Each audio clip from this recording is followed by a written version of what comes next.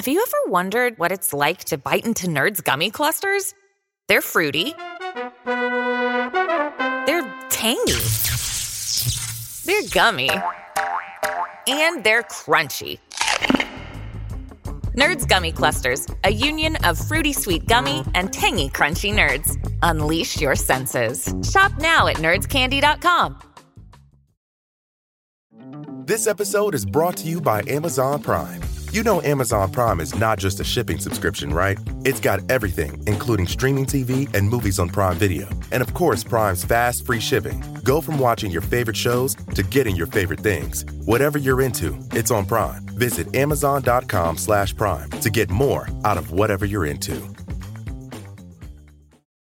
Cool fact, a crocodile can't stick out its tongue. Also, you can get health insurance for a month or just under a year in some states. United Healthcare short-term insurance plans, underwritten by Golden Rule Insurance Company, offer flexible, budget-friendly coverage for you. Learn more at uh1.com. If you're an athlete, you know the greatest motivator of all is the fear of letting your teammates down. After all, a team is only as good as its weakest link. So you owe it to those wearing the same jersey as you to be your best every time you step on the field. That's why there's no vape in team. When you vape, you can expose your lungs to toxic chemicals that can damage your lungs. If you're a step behind, the team's a step behind. Brought to you by The Real Cost and the FDA. Hello and welcome to One More Life, the gaming podcast from radiotimes.com. I'm your host Rob Lean, and each week I'll be joined by a new guest to learn about their life with gaming. This week's guest is none other than Jason Kingsley OBE, the founder and CEO of Rebellion Developments. One of the UK's biggest indie developers, Rebellion has released some massive games over the years, including the much-loved Sniper Elite franchise and its horror spin-off Zombie Army. Jason started out playing arcade games in a chip shop, and now he runs a 500-person company and even received an OBE at Buckingham Palace for his service to the British economy. He is also an avid historian. If you look at his Instagram, you'll see pictures of him wearing chainmail and riding horses. There was a sword on the wall behind him while I was talking to him. And he even has his own YouTube channel called Modern History TV.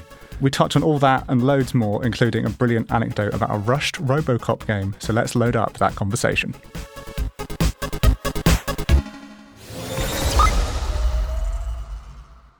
Jason, thank you very much for coming on the show. Obviously, we know you now as the CEO and founder of Rebellion, who have some massive games like Sniper Elite and Zombie Army over the years. But I kind of like to always start right back at the beginning. I wonder what are some of like your very earliest memories of games and gaming? Well, weirdly, I when you asked me that, I can't remember not being involved in making up games. I used to, obviously, board games. So my earliest memories of games were pre-computer.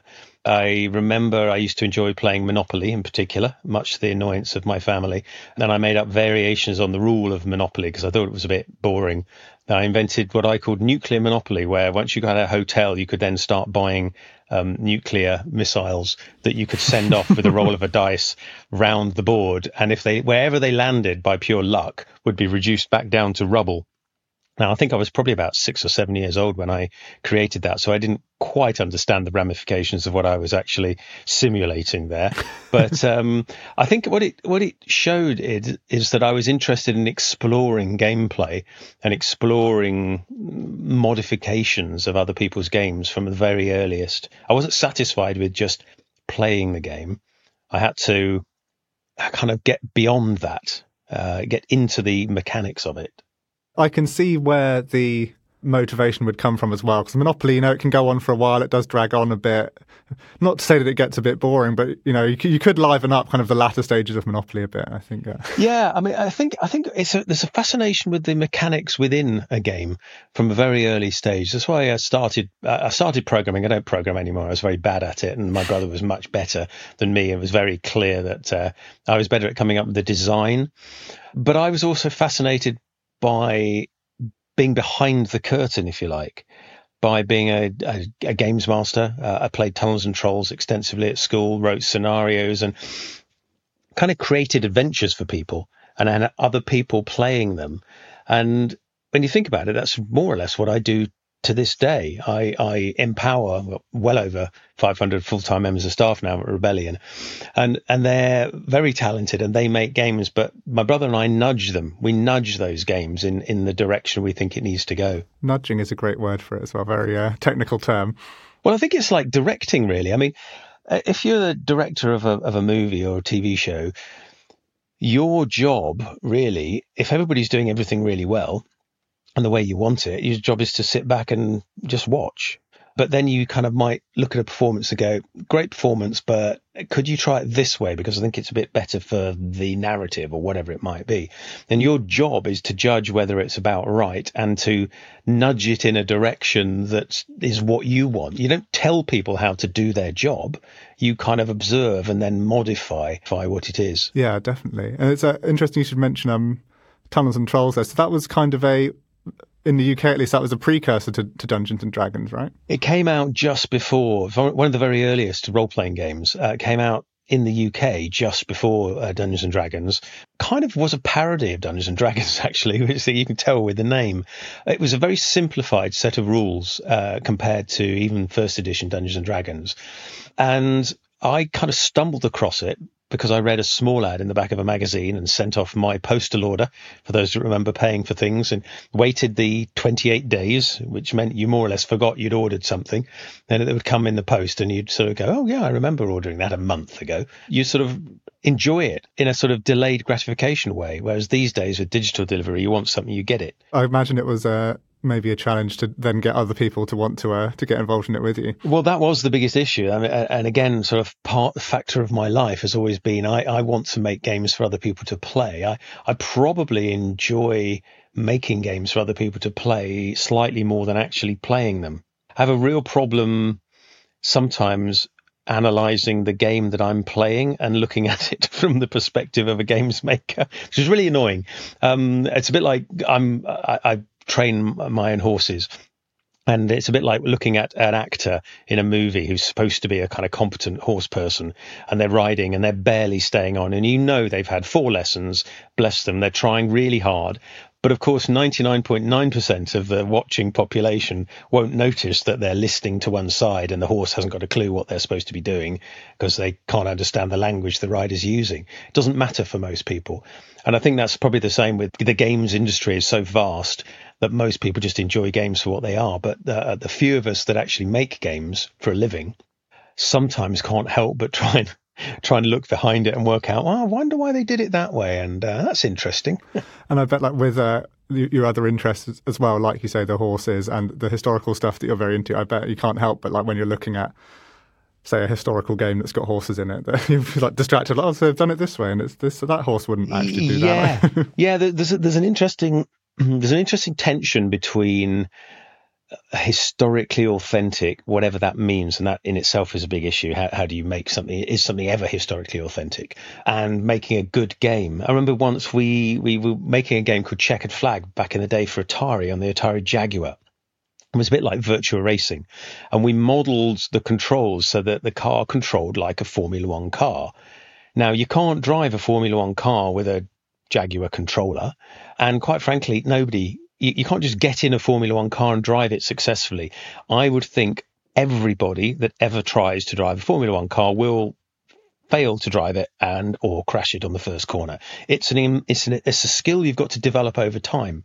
So if you want to deliver the fantasy of somebody being a medieval knight, for example, or driving a fast car, you've got to slightly nerf that experience. You've got to give them the experience, the fantasy that they are a medieval knight or a fantastic kind of slayer of dragons or whatever it might be, or a Formula One driver.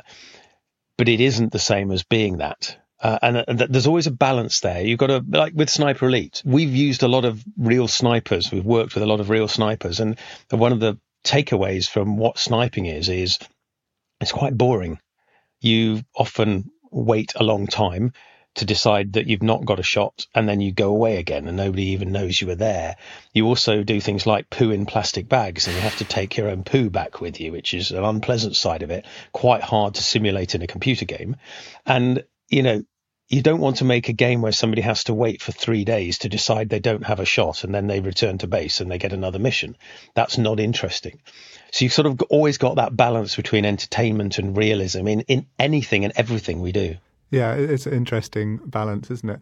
And just to rewind slightly, sorry, I was wondering, you're saying a lot of your kind of earliest gameplay memories are kind of pre-computer. I wonder, what are some of like the first kind of like computer game or video game experiences that you had? Well, Chris, my brother, was hugely interested in... We used to build our own electronics. You could get bags of electronic bits and bobs and PCBs, and you could solder them together. And there were some magazines where they give you a project, an LED chaser, and you have to sort of solder things and get it working. Chris bought himself an EduKit, which was a very, very early home computer. And by very early, I mean, I think it had 8 bits of RAM. Not megabits or 8K or anything like that. It was tiny, minuscule. He built it, and you could get it to turn on and off the 2 hex displays, I think, and that was about it. The process was in the building. Actually programming it to do anything was interesting, but wasn't really there. But then fast forward to our long-suffering parents having bought me a pony. They bought my brother a computer, a Commodore PET. Which I was fascinated by as well. Now, Commodore PETs, for those that don't know, are a very early desktop computer, not really designed for games at all. They're a business thing. They're like a glorified typewriter, really. They were powerful at the time. They had a monochrome display, a sort of glowy green display, which is quite cool. And if you wanted to make games, you had to use the ASCII characters to act as your sprites. And after 2 long weekends, managed to program a space flying game. So this would have been roughly the late 70s.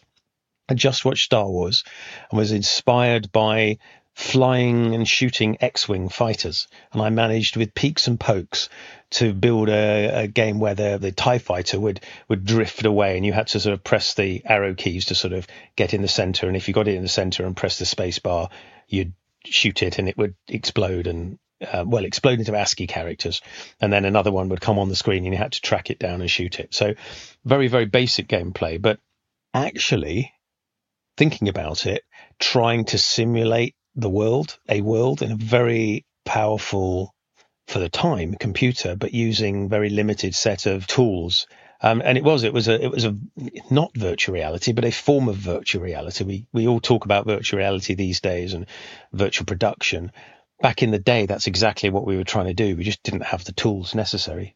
And it's interesting because didn't you later through Rebellion end up working on some real Star Wars games? Yes, we did several. We did several Battlezone titles on portable games. We worked very closely with Lucas before they were owned by Disney. We did a lot of those. And that was when we were doing an awful lot of work for hire. We made Simpsons games. We made James Bond games. We made Harry Potter games. We were a work for hire company. We were a very successful work for hire company. And that was great. We got to work with some amazing franchises. We did Aliens vs. Predator with Fox. Fox then asked us to revisit Aliens vs. Predator. And it was a wonderful time, but you are limited to working within the rules of the franchise. Yeah, it must be difficult. And do you feel like sometimes, maybe we're through this now, I feel like there was a point in time, I'm not sure quite exactly how to define it, when people kind of looked down on licensed games. I growing up, that was the main thing I always drifted to, is if it had something I knew from before on the box, I would drift to it more than something else. Yeah, I think it's weird because we get asked all the time, do you want to license this product and make it into a computer game? And obviously we make our own original games, which are very successful. So we don't really work with licenses because you don't need to anymore. You can do. There's some great licenses out there. There's some really great books that have been turned into great games. The Witcher game, for example, the books are fantastic. Read them. And the game really has got The Witcher as a sort of a thing in the West, with great respect to the sort of Polish heritage. It wasn't widely known as a fantasy thing in the West, but the game is what put it in the minds of people. And of course, then the TV show. Back in the day, there was a lot of shovelware as well, though, wasn't there? There was get a license, and that's a shortcut to marketing what is basically a shovelware game, just another platform game. I remember a colleague of mine working for a company, and the company had taken a lot of money to work on I think it was either RoboCop or Batman, I can't remember which one. and they hadn't actually delivered one of the games. And they had like 6 weeks to deliver a Robocop game. So they took Batman, the Batman game they'd done, changed the main sprite, gave it a bit more weight, so if you pressed stop, it kept going a little bit longer, and effectively reskinned the Batman game and called it Robocop. And it sold quite well. I didn't know until I was told that quite a few years later that it was effectively the same game with a different skin over the top, which kind of explains the confusing concept of Robocop having a grappling hook, which he never had in the movie, but just sort of accepted gameplay components. So there was all sorts of stuff like that. There was shovelware that was done under constrained circumstances. And back in the day, you could get commissioned to make a game with little more than a screenshot and a couple of pages of dot matrix printed presentation. And you were trusted to have a go. And that's what we did. I created a game called Blade Warrior with a really nice screenshot and about 3 pages of dot matrix printed. It was fascinating. Really, the games industry went from a hobby industry done by enthusiasts, which is where we got the reputation for being whiz kids and people working in their bedrooms, because literally that's what some of us were. That was decades ago. But that reputation has stuck a little bit in the games industry, that sort of those formative years. I remember playing a game on a bulletin board, and it was a 320 board. So it's slightly faster than you could type if you were a speed typist. The data was coming down now. I remember doing play-by-mail games, for example, where you'd send off your turn by post and expect a return. You'd be told what was happening. And I remember working with people who lived in different houses around the country and literally driving floppy disks to and from different co-workers to get them to do different things. That was by far and away the fastest way of getting data from Oxford to Guildford, say. Yeah, it's mad, like the different kind of stages the technology has gone through to get to where we are now. Like for me, it was like, I remember having Knights of the Old Republic, but I didn't have it, but one guy at my school had it, and it was on 5 discs, and these 5 discs would just get like passed around like the Bible amongst different kids. Absolutely. And what's the joke now? Somebody looks at a floppy disk and goes, oh, look, you've 3D printed the save icon.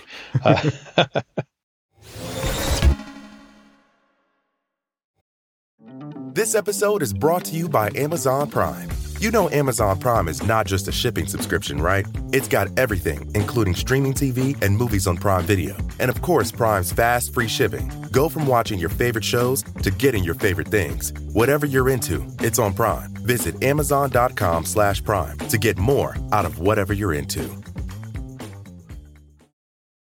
This episode is brought to you by Etsy. Sound the gifting panic alarm. You need to get an amazing gift. Wait, no, the perfect gift. Relax. Now you can use gift mode on Etsy. Gift mode on Etsy takes the stress out of gifting, so you can find the perfect item for anyone and any occasion. It's easy. Just tap or click gift mode on your Etsy app or Etsy.com. Then answer a few short questions about who you're shopping for and what they like. And gift mode instantly gives you curated gift ideas based on hundreds of personas. Now it's simple to find gifts made by independent sellers for all the people in your life. So whether you need a housewarming gift for the new homeowner or a birthday present for the pickleballer, Gift Mode has you covered. Need to find the perfect gift? Don't panic. Try Gift Mode on Etsy now. Atlassian software like Jira, Confluence, and Trello help power global collaboration for all teams, so they can accomplish everything that's impossible alone. Because individually we're great, but together we're so much better. That's why millions of teams around the world, including 75% of the Fortune 500, trust Atlassian software. Learn how to unleash the potential of your team at Atlassian.com. That's Atlassian.com. Atlassian. And we haven't really touched on the arcades side of it. Am I right in saying that was quite a big part of your kind of growing up, was being on the arcade machines, and there was one at a chip shop, I seem to recall? Yes, absolutely. There was a Scramble arcade machine at our local chip shop. For those that don't know, the game Scramble, you control a little ship, but it goes from left to right, or rather the ship sort of can move within the window of the screen, and the screen scrolls from right to left underneath you.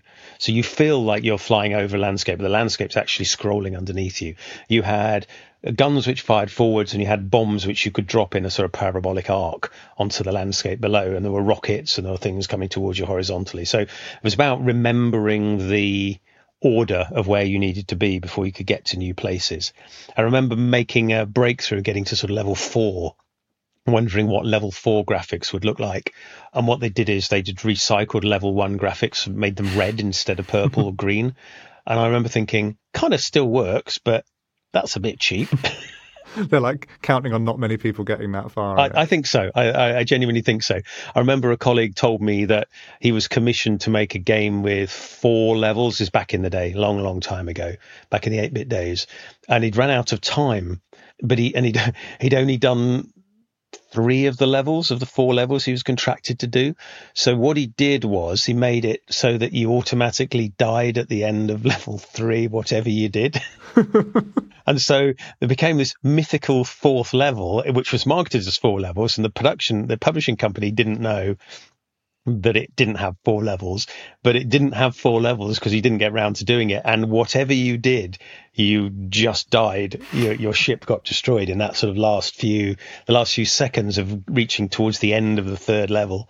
And I remember thinking, I wonder if people know about that. They probably don't. And sort of myths grow up, like the myth about them being able to get to the volcano in Battlezone. Battlezone was another one of I remember seeing that in the days of actual video arcades. A lot of people will only know them from Stranger Things and the beginning of Tron, for example, but those genuinely existed. You usually had to walk through smoke-filled fruit machines because the arcade machines were all at the back. They were brilliant. They were absolutely brilliant. But, it was a fairly old-style pub atmosphere, definitely cigarette smoke wherever you went, and kind of gambling, dodgy types in the foreground, and all the kids out the back playing in the computer games.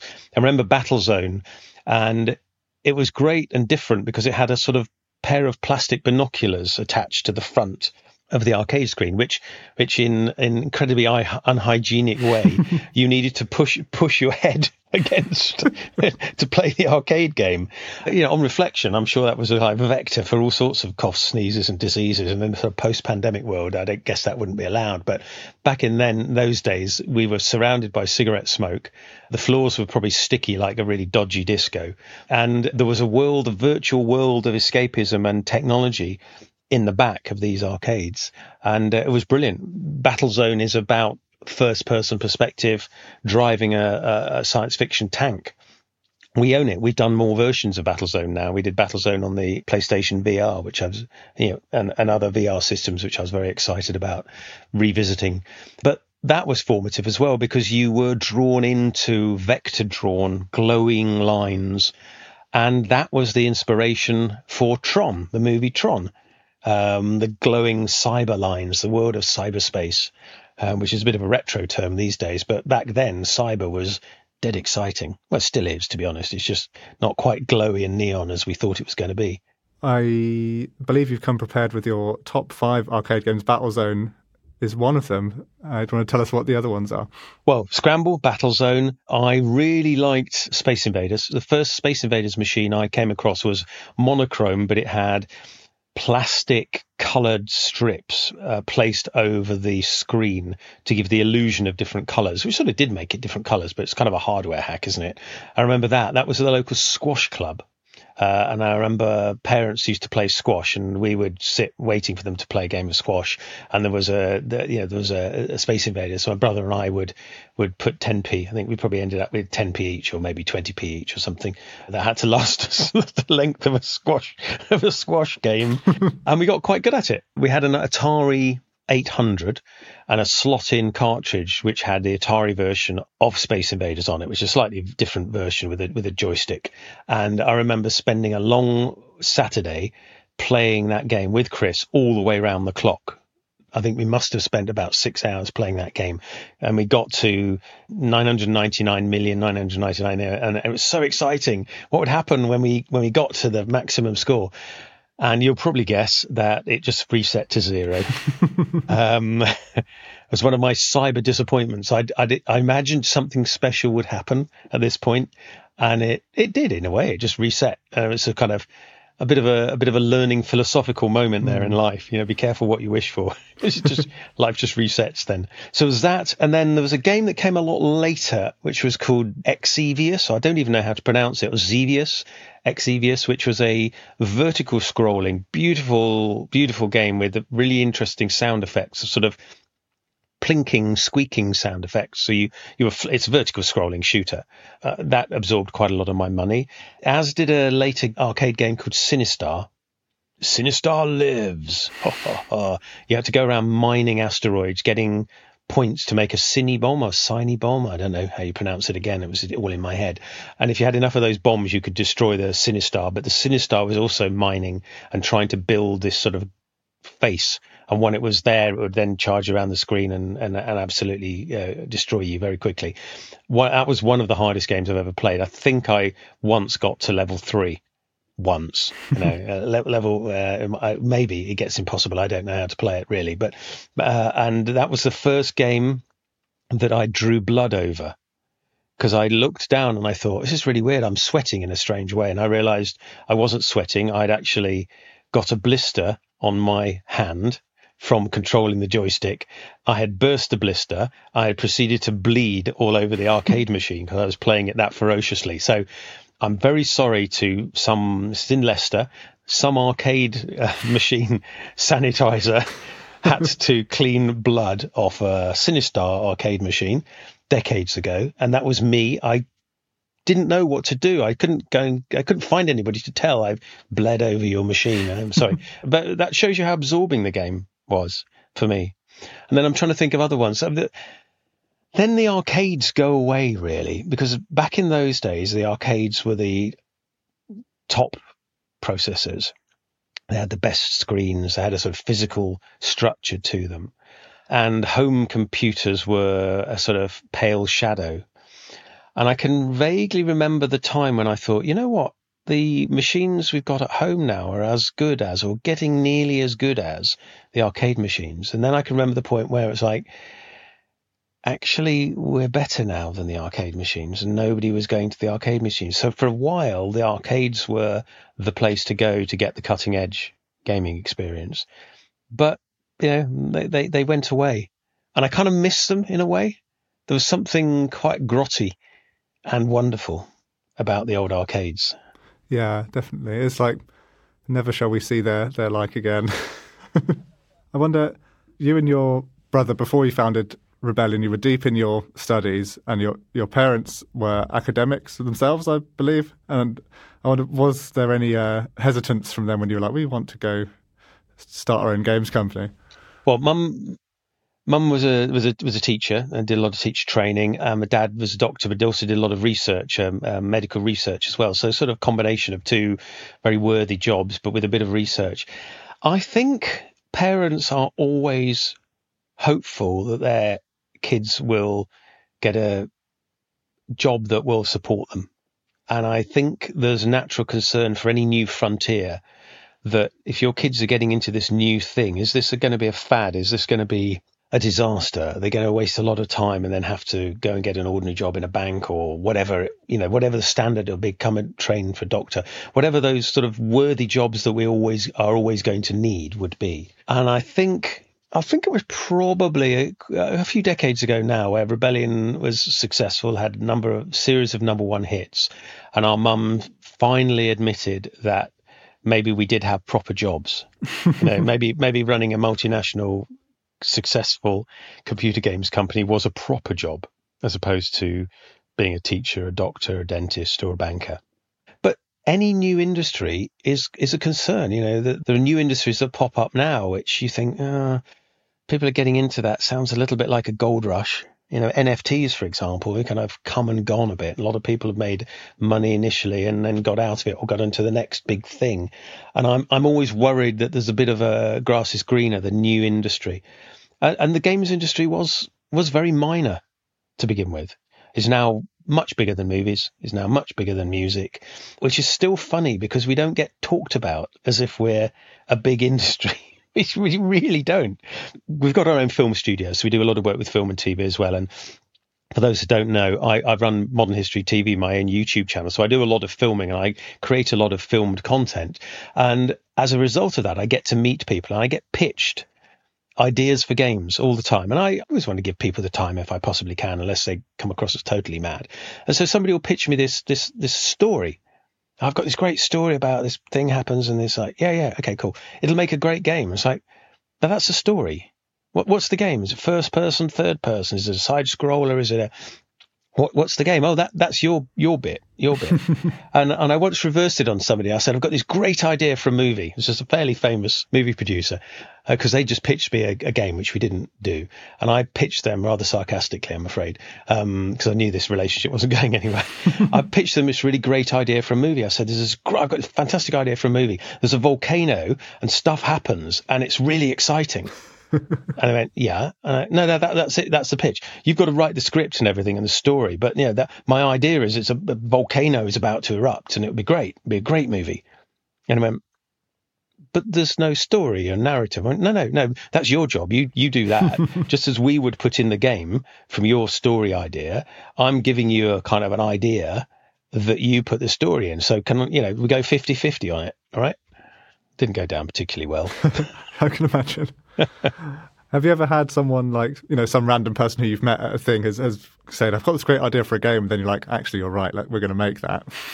No, I haven't. I've listened to people give me a version of a game we've already made. That's a sniper, right?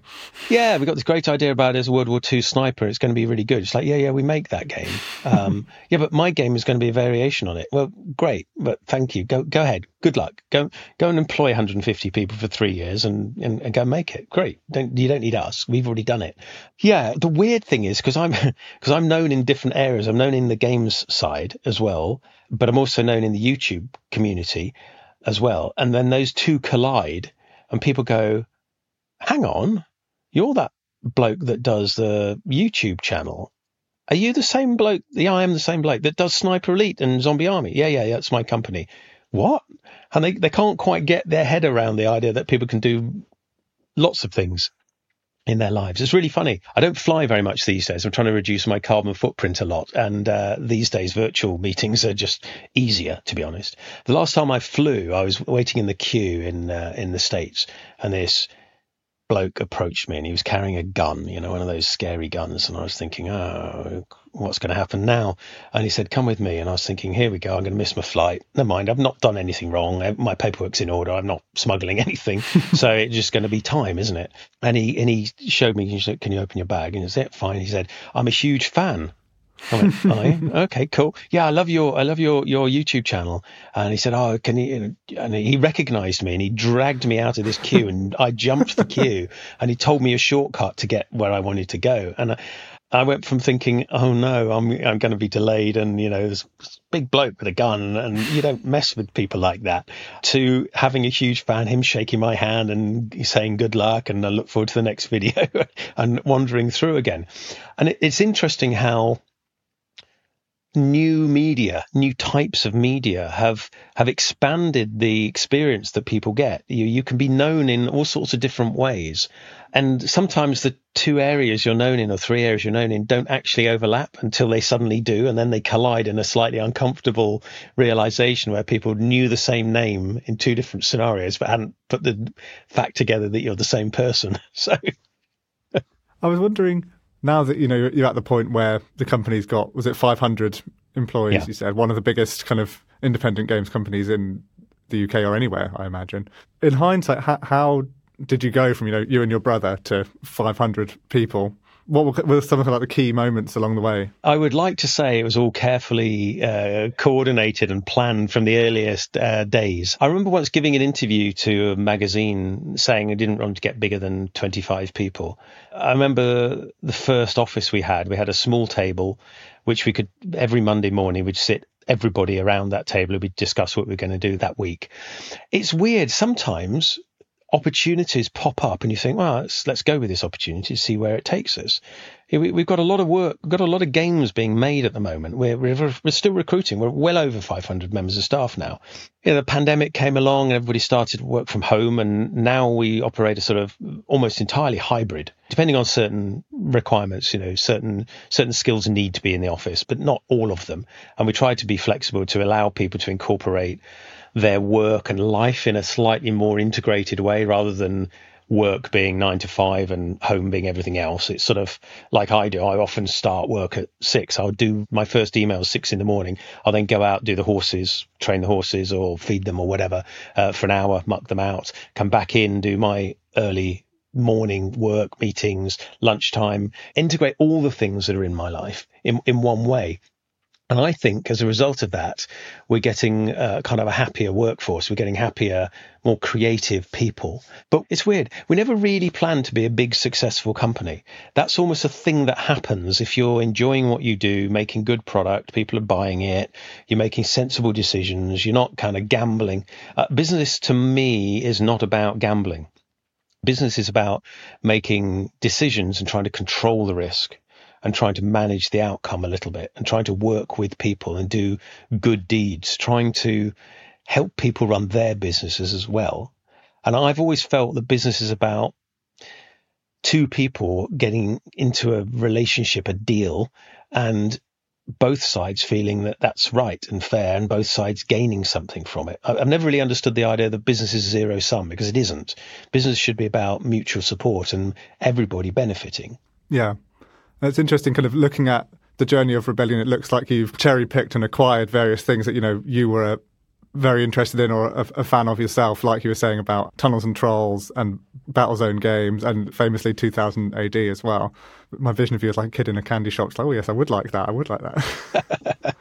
It is great to be in a position to, in many ways, try and rescue and relaunch things. So 2000 AD, the acquisition of 2000 AD was part driven by business. We felt there was a good business there.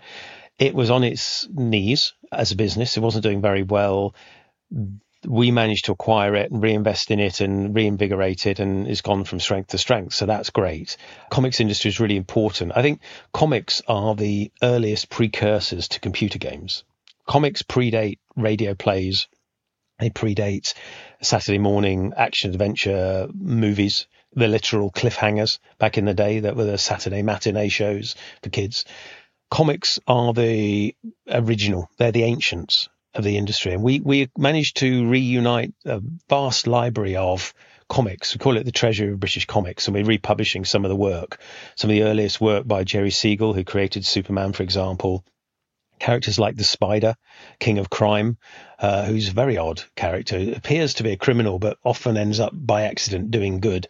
It's very strange. Predates Spider-Man by decades. We've got some very, very interesting comic books that really ought to be read by anybody that's interested in genre fiction. Back in those days, of course, comics weren't superheroes. A lot of people think of comic books as just superheroes, and that was a tiny subgenre of comics. Arguably still is a tiny subgenre of comics in the rest of the world, but in the Western world we're so sort of saturated with men and women in lycra who have great physiques and superpowers that we sort of forget that comics covered Boy Scouts, ponies being stolen, people wanting to become ballerinas, people running away to the circus. They're ordinary stories of ordinary people. And we've reunited those. We've in some cases literally pulled things out of skips or out of damp basements, and we're in the process of managing and curating the collection, trying to bring things back so that people can read them. For example, Fran of the Floods. Fran of the Floods was a girl. England floods. There's an environmental disaster. England floods, and she needs to get to Scotland, and she has to fight her way through a flooded England. And this is a fascinating sociological study, but it's also an action piece, all about environmental disasters, but in the 70s. So I feel like Rebellion is very much a champion of genre entertainment. We guard it and we try to make it available so people know where the likes of successful tropes like Tomb Raider come from. Tomb Raider didn't spring from nowhere. Tomb Raider came from the Indiana Jones movies, but those in turn came from the Saturday morning cartoon series, Saturday morning action adventure stories, which in turn come from earlier comic books. So we stand on the shoulders of giants in the games industry, and I think we should celebrate our heritage because it goes back a long way. Our comic collection goes back to 1888 and Comic Cuts for Boys. Wow, that's amazing. It's one of the things I wanted to ask you, and maybe this is the time to do it, is with the 2000 AD side of it, are there more plans to do more kind of, say, take Judge Dredd and put him in a big game and stuff like that, or is it more kind of leaving things in their own lanes? I think it depends. It depends what ideas we come up with and how much time we've got spare. We've got, as I say, over 500 full-time members of staff, highly talented people in all sorts of different specialities. And we don't have enough people to make all the games we want to make. People go, why don't you make a medieval game? It's like, yeah, I'd love to. Why don't you do a Judge Dredd game? Yeah, I'd love to.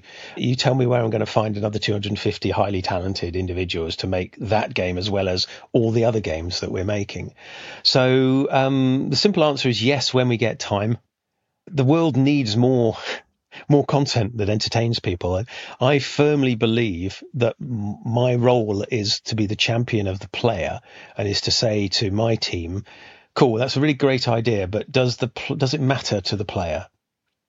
Does the player know that their decision has made a fundamental difference to the outcome of their story?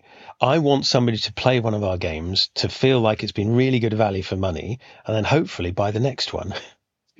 That's the simple basics of making entertaining, good computer games. I want to win awards. Sure, it's lovely to win awards from your peers.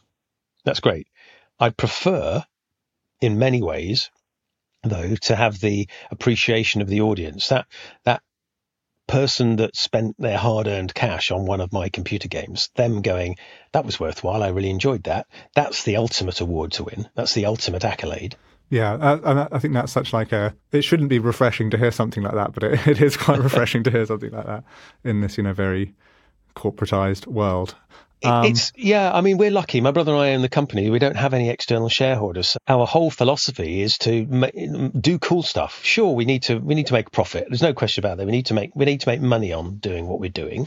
We can take gambles. We can put a little bit more budget into a project because we think it deserves it. We can delay a project for another few months because it's not quite ready to go out.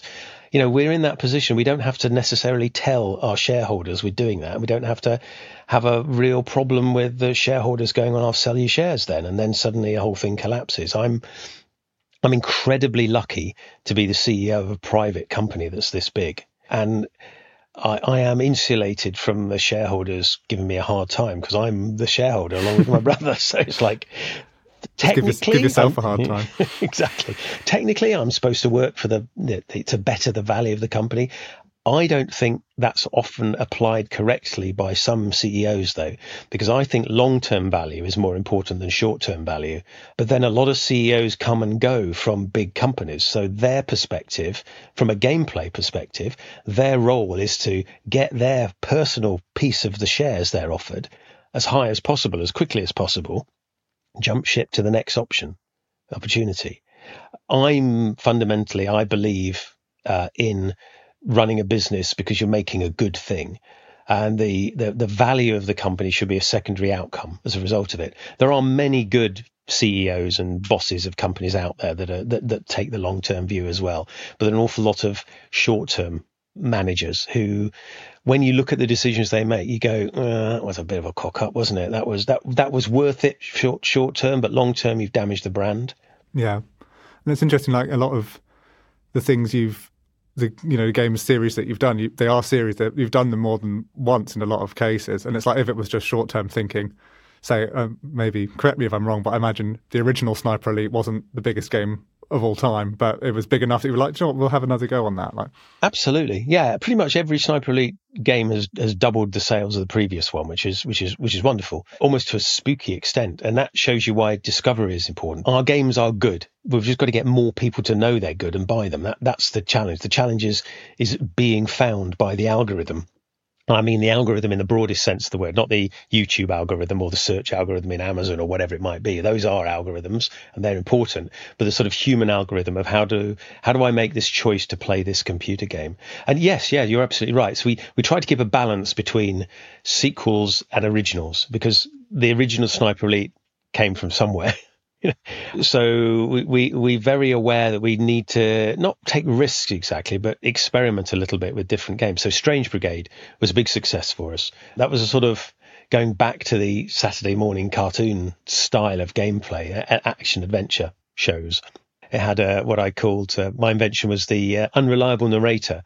There was a narrator that told you what was going on in a lot of these Saturday morning action adventure shows, because that's a very cheap way of telling the audience what's happening. In our game, the narrator slightly berates the player. When you press pause, it's like, oh, time for a cup of tea, is it? Things like that. And we really lent into this idea of the unreliable narrator. We even created a character for the narrator. The narrator didn't want to be narrating.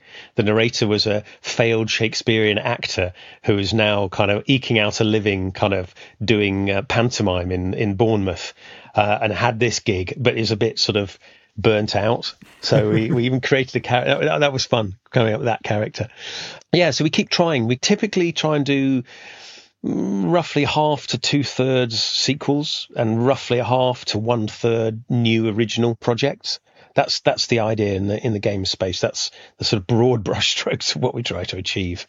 Yeah, what have you got on the docket at the moment, or are all of them shrouded in secrecy? They are all shrouded in secrecy. So we've got one project which is an original new IP, which I won't announce yet because we actually don't have a name for it, so we can't really tell you. But it's a fun sort of an action adventure title. We are hoping to have that finished before this Christmas, but it won't be ready to be released till the middle of, sometime around the middle of next year. So that's exciting, because that's a bit more of a departure for us. It's still an action adventure game, but it's sort of a exploring kind of game genre, still science fiction. And then there's others which haven't been announced either. But yeah, we try to do one big game a year. That's the plan. It's a good plan. Could I go back and ask you one thing that I forgot to ask you earlier? So it was the point where we were talking about Rebellion growing from you and your brother up to 500 plus people. And it also kind of ties back to what we were saying about your mum and dad maybe being a bit hesitant about the idea of this kind of new form of work. But I imagine the kind of ultimate signal that this was a real job and it did make a good contribution, not just to your life but to lots of people's lives, is the fact that you did get an OBE for it. Can you tell us a bit about that? Who gave it to you? Where was it? What did it mean to you? Yes, well, I can tell you that the OBE was a great honour. So it was given to me my Prince Charles, then now King Charles himself. It was given to me for a contribution to the British economy, which is quite nice. I think partly because I was one of the driving forces behind the video games tax relief. So the video games tax breaks, which stopped our industry in the UK. Our industry had been declining. There was a brain drain to Canada and other places. They offered tax breaks similar to the tax breaks for film and TV production. And I campaigned over a decade through my chairmanship of Tiger, which is one of the games industry development representative bodies, managed to campaign for video games industry tax rebate, which is roughly 20% of the budget comes back to creators, gives them some skin in the game, allows people to invest with a little less risk. I think it was possibly to do with that. Anyway, so you have to get suited and booted, and you have to go to Buckingham Palace to get it. And I have to say, I have received lances at the moat of the Tower of London on frequent occasions. I have fought in mock combat, which has got a little bit overheated and become, whilst not real combat, it's become pretty close to real combat. And I've always been slightly nervous about these things, but you get used to it, the adrenaline. But I have to say, waiting in the queue to get your gong is very nerve-wracking. And of course, very special for me because of the whole pageantry and the whole heraldry and the whole knightly kind of connotations around it. And all the staff, obviously, it's their job. They're very polite. They ask you your name several times to check it's you. They tell you things like, when it's your turn, when you hear the beginning of your last name. You're supposed to walk forwards. You've got to wait till the other person comes down the steps. And it's all very carefully coordinated. But of course, you don't get any practice. You just get told. And they're all standing there with these white gloves on. They even say to you, if you forget your name, you'll get a small shove in the back. So we'll push you forward. So they're obviously kind of got all areas covered. They're all mostly ex-military. So they're very well organized, very kind, but they want to get through it. This is, there's a lot of people who are totally incredibly nervous. So you have to walk there, you have to turn right angles, and you have to go up the step. And then you shake hands and you have a brief conversation. I told King Charles that he asked a little bit about what I did. And I said computer games and things. And he asked me about hobbies. And I said, I train horses and I joust. And I think he was genuinely taken aback when somebody says they joust. And he went, joust? Good grief. Very, very polite. And then when they shake your hand, you're supposed to, you have to back down the steps. Now, I was terrified about backing down steps. I don't know whether everybody's done it, but it's really quite hard. And you've got a big audience of friends and family as well. And I was just thinking, please don't fall over on your arse. This would be embarrassing, and this is a special occasion. And, you back carefully and then you turn and then you go round and you collect your actual award.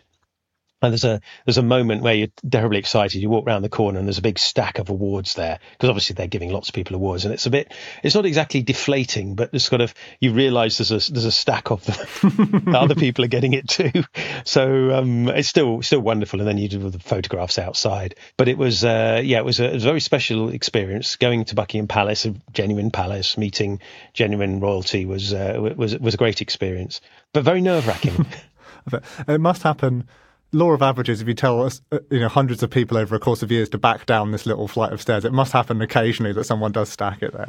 Well, I think it does go a little bit wrong occasionally. There was an old lady, a few goes before me, there was an old lady who had to be helped up the steps to receive her award. And she had a long chat with His Royal Highness, and that was lovely to see. And then the person next kind of went too early. So they kind of got grabbed and held a little. They got grabbed and held back, while the little old lady had to had to be helped down the steps and helped off. So yes, that was a bit of a moment there. But they were all on it. And I'm told that the Gurkha guards, they do have guardsmen, are all heavily armed. So I was desperately hoping that nobody tripped and was going to get kind of chopped by a kukri or something. But they are genuine guards. They take their job very seriously. So it's a combination of pomp and ceremony, but it's also security. There's high security there as well. Amazing. Sounds like a hell of a day. Yeah, it's great. It's very.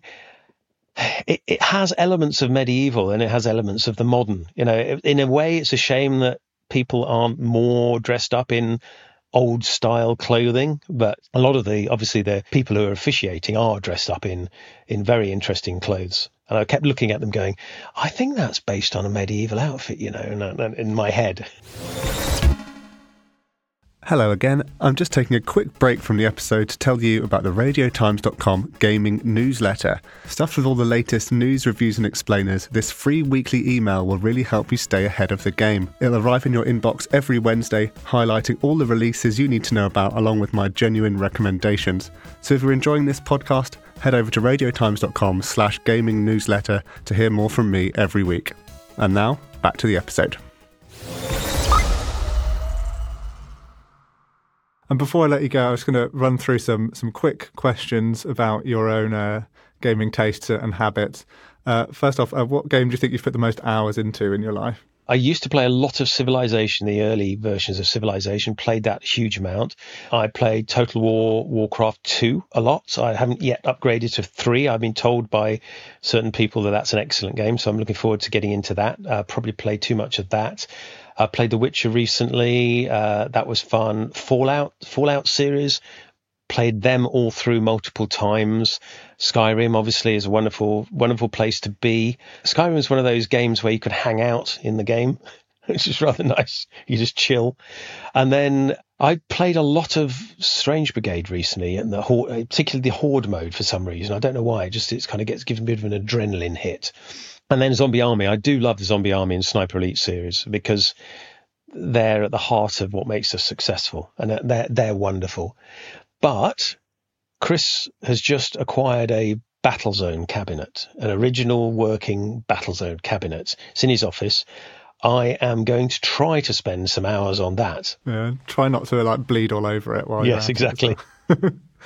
And for you, would you prefer console or PC in general? I find I'm most comfortable with mouse and keyboard controls. So I don't mind console or PC. I don't mind the hardware underneath what I'm playing. I need a reasonable size screen, but I am more comfortable with mouse and keyboard than I am with console controllers. I've just been using mouse and keyboard and joystick, quite frankly, for so many decades that it's hard to uninvent myself. But there are some games which I find, well, here's the thing. Some games are beautiful, but they're too blooming hard. And I find it really upsetting that I play a game, I really want to play it, but it's too hard. Games designers, please make some games, or at least give me a mode in your beautiful game that allows me to put it on novice or basic or tourist mode or whatever, because I really want to play your game, but I can't because I'm not good enough. Yeah. Difficulty level is a really important component of QA.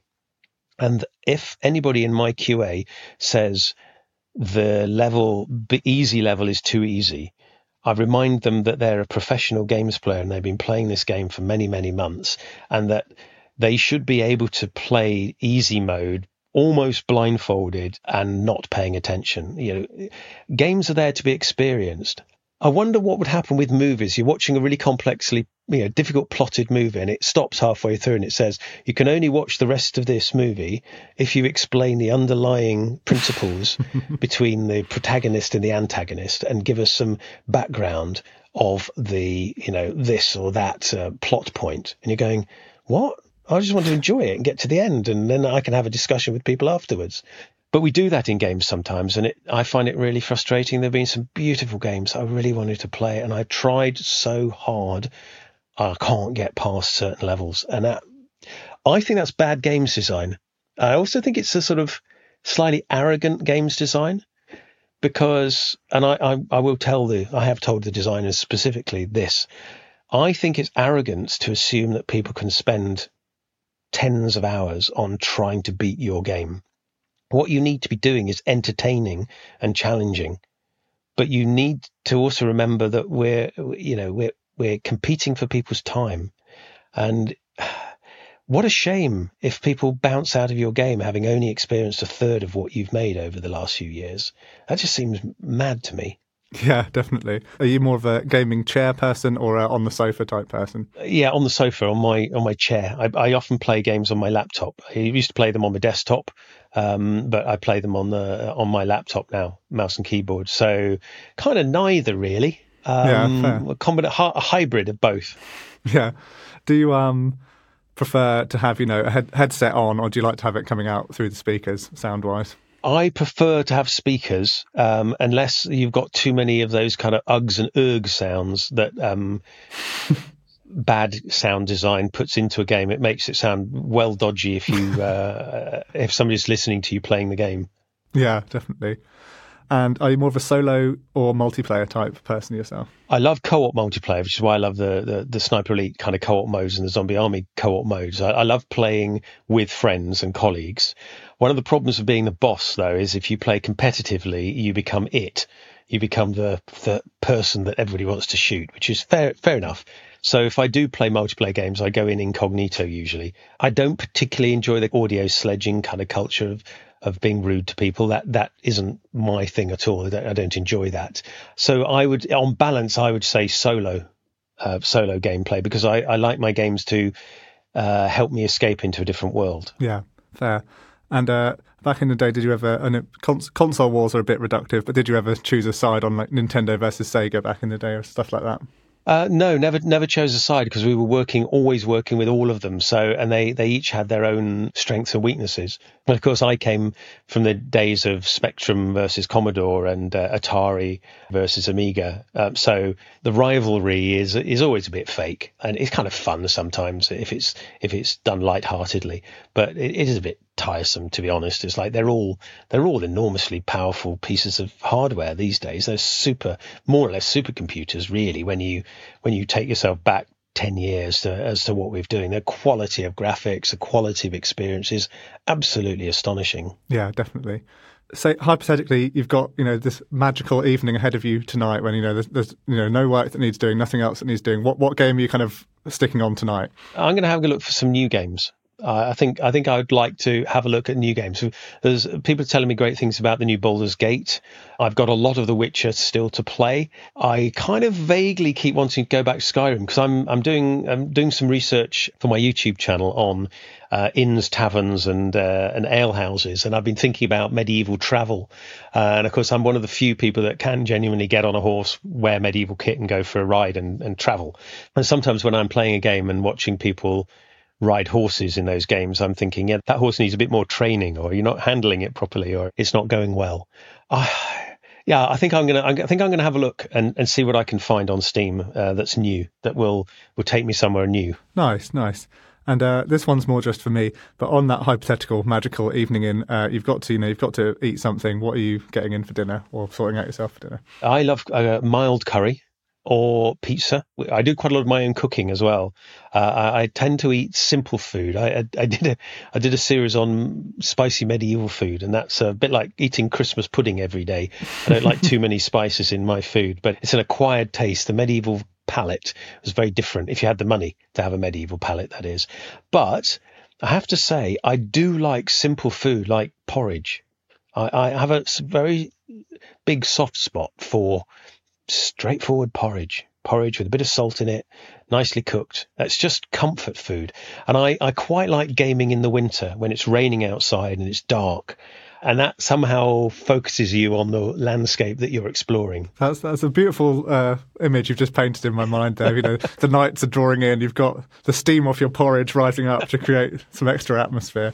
That was lovely. And our final question is always, and I know from our emails before that it's your idea of a hellscape, but if you could only play one more game for the rest of your life, what would it be and why? I reject the notion of only one more game, I'm afraid. I couldn't. I think as a games designer myself and a sort of games maker, I always want to see what other colleagues are putting together, how they've solved the problem that we had, how they deal with this user interface, how they make the player feel powerful or challenged or combination of both, or what landscapes they build for us to explore. So the being no more games for me would be a form of desolation, entertainment desolation. I play more games, for example, than I watch a lot of YouTube as well. I play a lot of games, and back in the day I used to watch TV, broadcast TV. I don't really do that so much these days because there's so many exciting new experiences to be had, so many places to explore, so many new creators to discover, and the landscape of creativity is ever growing. It's wonderful. That's a beautiful place to end on, I think. So I'll stop it there. But thank you very much for taking the time to talk to us. My absolute pleasure. Thank you for chatting.